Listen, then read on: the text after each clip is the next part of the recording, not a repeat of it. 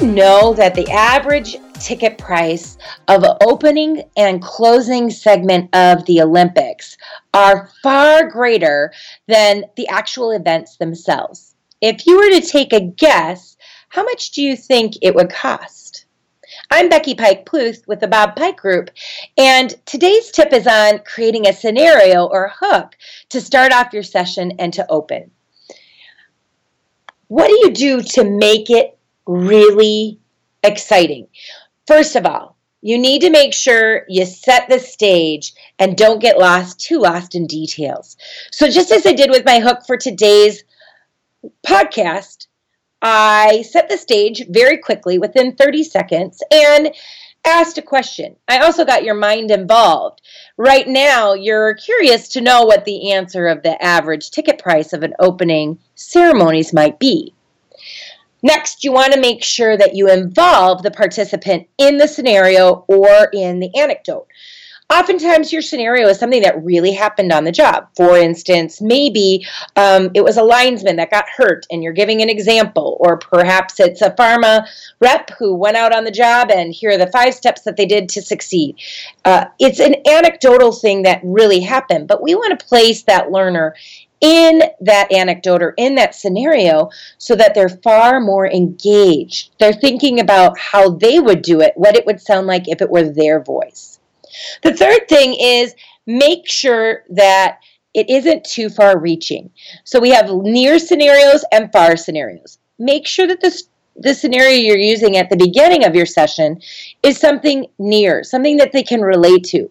Make sure that that anecdote is within your realm of possibility.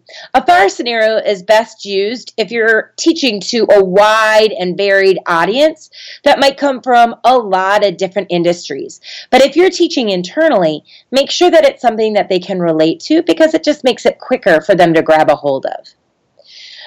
The next is make sure it's not too dangerous. Whatever you're sharing about, or if you're getting them involved in that case study and they're doing something hands-on. For example, I love to use scenarios, but actually to use props and have learners really engage and go through step by step, maybe what happened, and reenact that scenario. I never call it role-playing. I call it practical application or an example, a case study, just like I've shared today.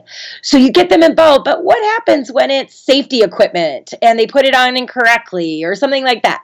We want to make sure that whatever we're having them do, it isn't too dangerous, and safety comes first, as well as we don't want money to be at risk. So we don't want the scenario to include real live action of losing a bunch of money. Finally, use your imagination. Sometimes you have a scenario that works pretty well, but why not tweak it a little bit to be perfect and fit really what you're teaching? Oftentimes, I start with a real life scenario. I change the players' names and the company's names, of course, but then I also add a little excitement to it by making it a little bit more outrageous, whatever that might be. This not only engages our learners' brains and gets them really thinking, but it also makes them understand that there's clearly a right or a wrong, and it really gives them that idea to start from. The final thing I like to have them do is to create their own scenario. So sometimes we want to, have them come up with what happened here and what would you do next and what are your thoughts on this. Create your own scenario to share back with the rest of the group.